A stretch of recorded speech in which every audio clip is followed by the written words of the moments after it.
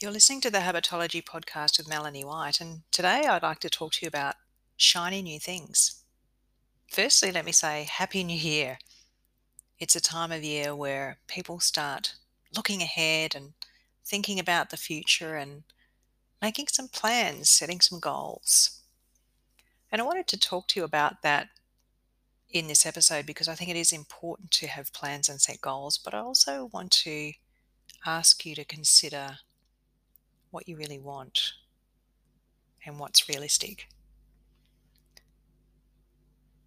The thing is that when we start a new year, when we start on a Monday, research shows that people like to do that because there's a sense of having a clear slate, which is really interesting. There's a lot of psychology about starting something fresh in the new year, for example, or waiting until Monday.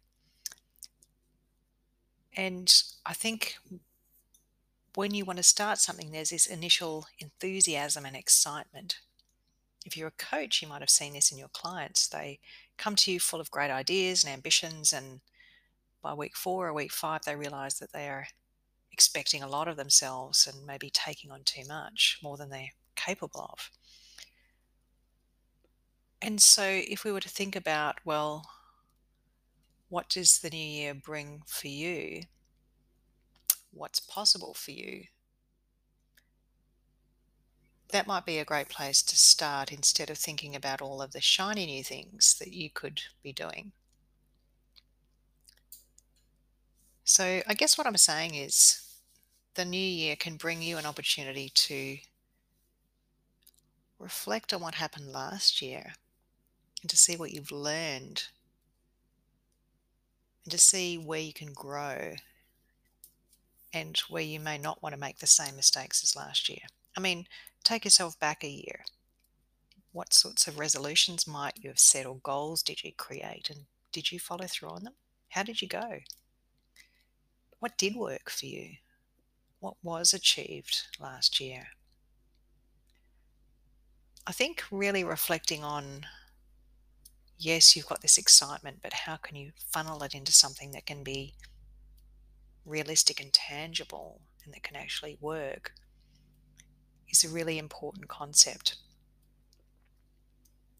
And I don't want to say much more than that today. I'm doing just a couple of very brief podcasts over Christmas while I'm having a break. But I would invite you to think about what's possible and what's realistic for you, rather than thinking of all this shiny new objects in your mind, in your life that you could latch onto and turn into great big projects. What are the things that are really meaningful for you, and why are they meaningful? I'll give you a bit of an example. I achieved quite a lot last year in 2021, despite the pandemic, despite being locked down, despite the turmoil and turbulence in the world. I actually achieved a lot of things in my own life and professionally.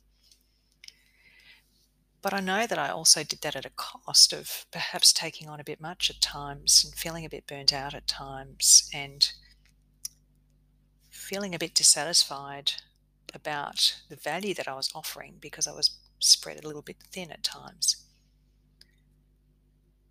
And so I've learned that I need to make some decisions up front about which opportunities are the best for me. When you've got so many opportunities, you can't pursue them all and do a good job at them all. You have to figure out what's going to be the most impactful.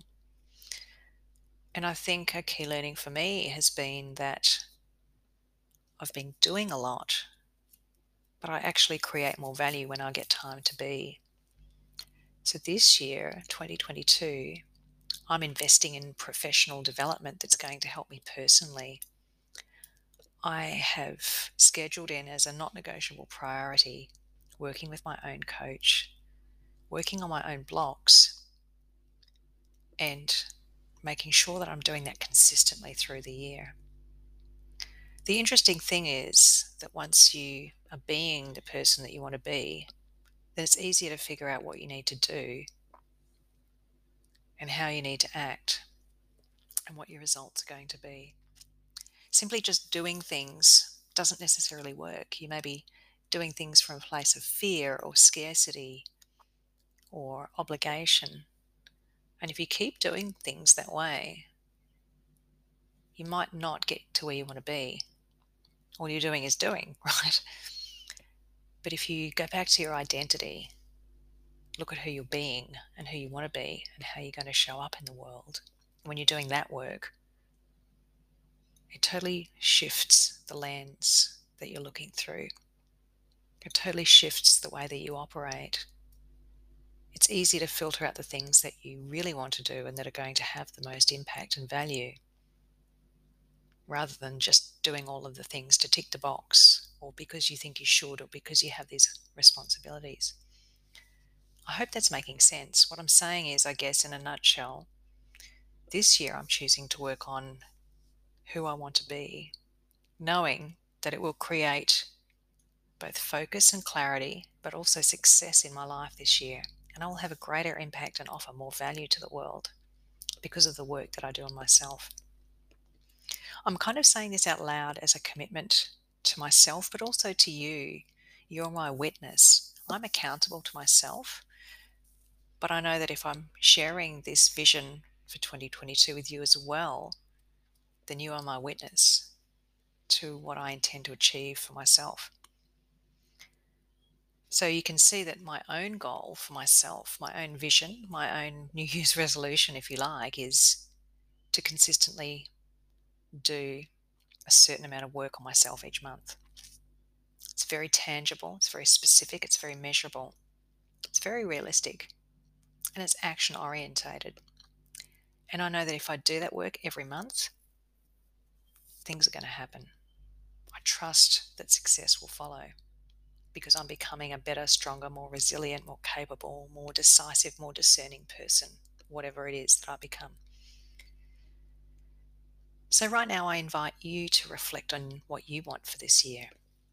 I invite you to reflect on what you achieved last year, how satisfied you were with that. I invite you to reflect on what worked well and what didn't.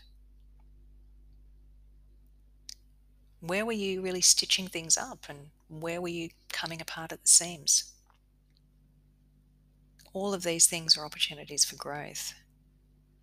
And by examining them, you can decipher what your future could look like. But more importantly, it could help you to figure out who you want to be and how you'd like to become. I hope that's been helpful.